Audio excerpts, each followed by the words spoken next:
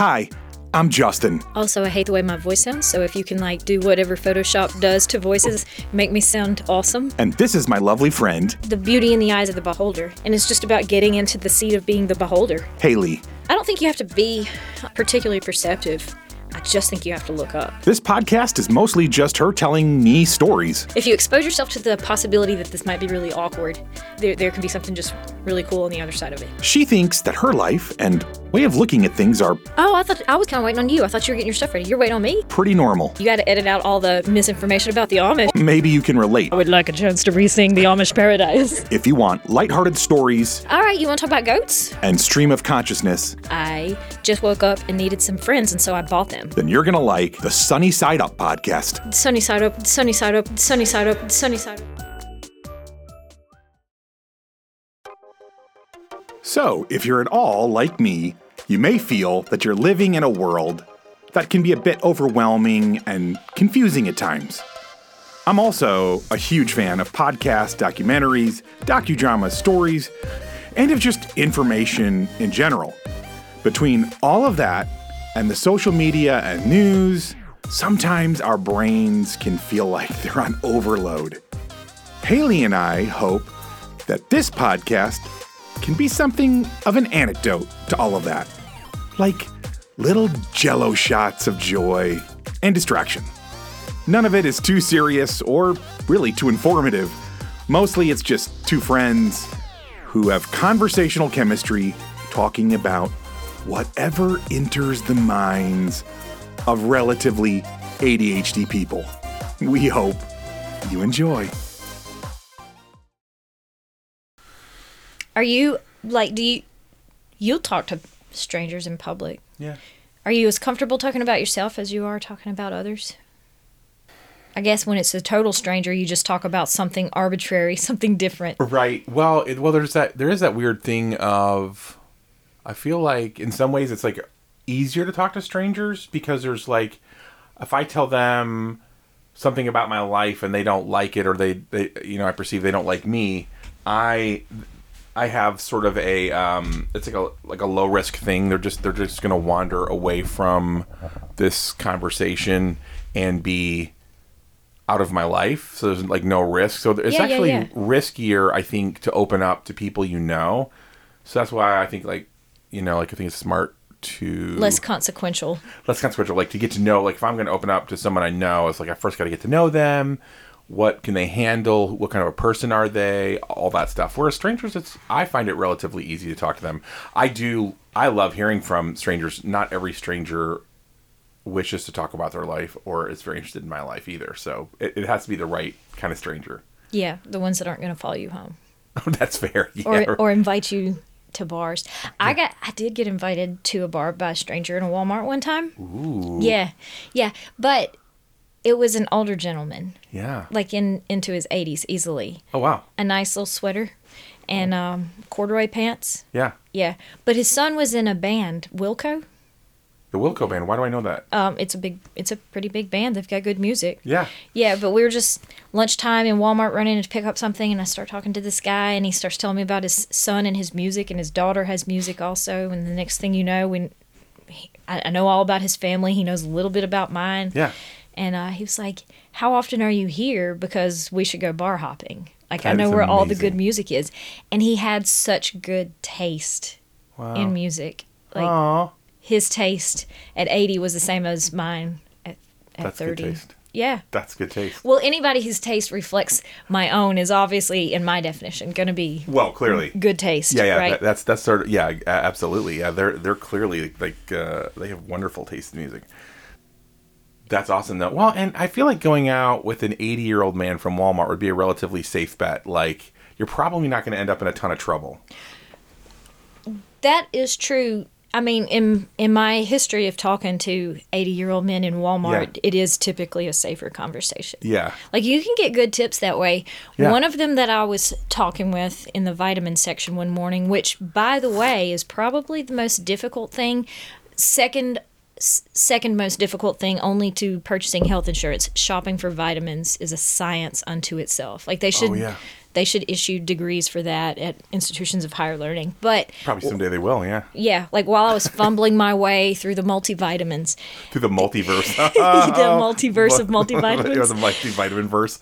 Yes. But an elderly man was there, and he just starts telling me what he uses to grow the best tomatoes. Oh. Yeah. Wait, he uses vitamins? Or no. He just was giving you advice on how to grow a good Don't tomato. really recall how we made the leap from vitamins to growing tomatoes, but his answer was using formula, baby formula that they No. use for the baby cows, calf formula blended into the soil. He said it's made the very best tomatoes. I don't think that's a universal tip.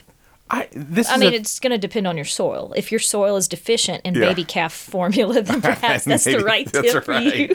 I want to be the guy who like dips his finger into the dirt and then what it needs is a bit of calf formula. You always gotta wonder, like, how do people discover these things, right? Like the intentionality. Like if I just dumped accidentally a little calf formula on the ground, would I notice like these tomatoes right here? Okay, so that's not the weirdest tip I've had for tomato growing, though. Okay. Like working in the courthouse, somebody told me that their relatives, who own it like a feed and seed, by the way, so they've got some authority on the topic, but they would use ashes and urine. So Wow, that is okay. Now let's be specific. These aren't like dead relative ashes. I'm hoping these are just like scrape out of the fireplace ashes, maybe. I would assume, but I didn't confirm. Okay, and then my next question is, like, if we've got grandma's ashes, and then do you just pee on them, or like, how does the urine and ash become mixed? How, like, what's the process for that?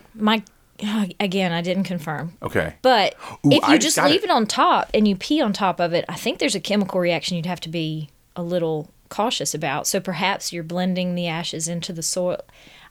I do have the overalls, but I'm not a confirmed farmer. Okay. We need to consult with the professionals You're on this. for sure. But peeing on them somehow, like it contributes to the acidity. Yes. Makes a really nice acidic bite, like ideal for a tomato sandwich. Yes. So like, grandpa peeing on his tomatoes is not gross. It actually, like, he's doing all of us a favor. He's not just Absolutely. that weird old man. I'm gonna be that guy. As I get older, I'd probably pee on tomato plants.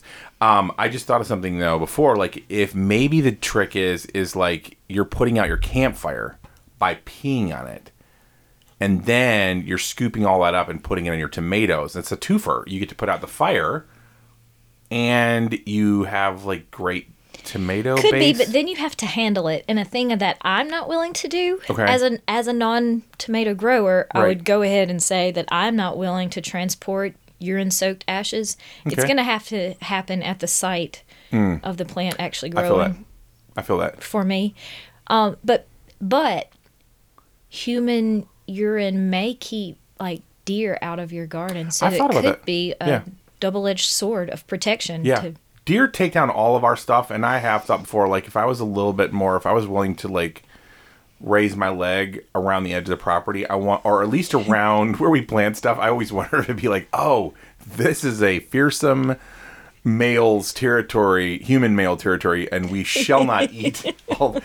But so far, we haven't deterred them from eating whatever they want. They're Your pretty. neighbors are going to be wild about this Oh, this approach. This is a great idea. Yeah. Is I there probably- anything in your restrictive covenants prohibiting this? We don't have restrictive covenants, which I'm sure is to the The green light to Yeah, mark like your pee on territory everything. as nature intended. Yeah. By the way, you know when I first learned that urine was potentially helpful to produce was in the movie. This wasn't the first time? No, I know. Sadly, there was a great movie, and I'll have to edit out all of my thinking. The guy in it is like one of the all-time great actors. I think he was the Silence of the Lambs actor. Dude. Oh my gosh, he is the best. That movie he did with the gorillas, Anthony Hopkins. Anthony Hopkins. Yes. Okay. It was a movie, I think, called Indian or something, and it was about this dude. I can't really remember the whole movie. It was like, I remember being incredibly well done. But anyways, Anthony Hopkins pees on his produce. he, like, this old man. Yeah, he was working on this motorcycle. I think he was making. It was based on a true story, which is my favorite genre, about a dude who made motorcycles go really fast. And he had an Indian motorcycle. Yeah. Yeah, and he had a lemon tree in the backyard, and he would go, like, every day he would go pee on it. And I remember just thinking, at first I didn't understand it. So I was like, why is this old dude peeing on the lemon tree? And it was like, oh, he's doing that intentionally to make the lemons taste better. Yeah, maybe it's the acid there Yeah. also, like uric acid Totally. doing something for it. I don't know. I do know whenever my dad passed away and we had all these ashes to to share with all the family members. Yeah. And I was like, oh, I think I'm gonna plant Dad into a tree. Yeah. Oh, circle yeah. of life kind of thing.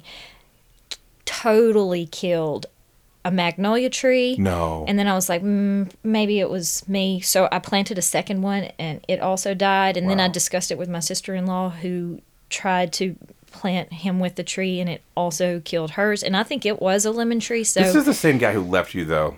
oh, that's true. Yeah, he may be toxic. We have to- Or just funny. What a good sense of humor. He's like, It's like- oh, you're gonna put me in a tree. Watch this, baby girl. Yeah. Don't think you can reinvent this guy. Right. I don't know what the situation was. I just know that it didn't work for me. Yeah. But also, I don't think anybody bothered to use urine in that situation. So That's where you missed out. maybe we're missing something there. Yeah. Always test your soil.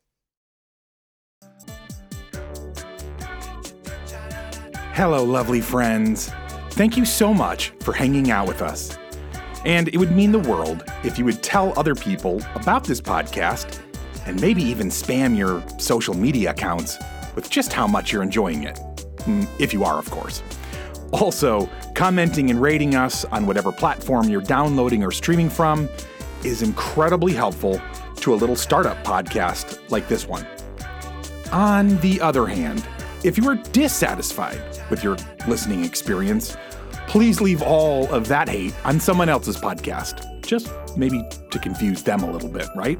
But most of all, we hope you keep looking up and looking for the sunny side of life.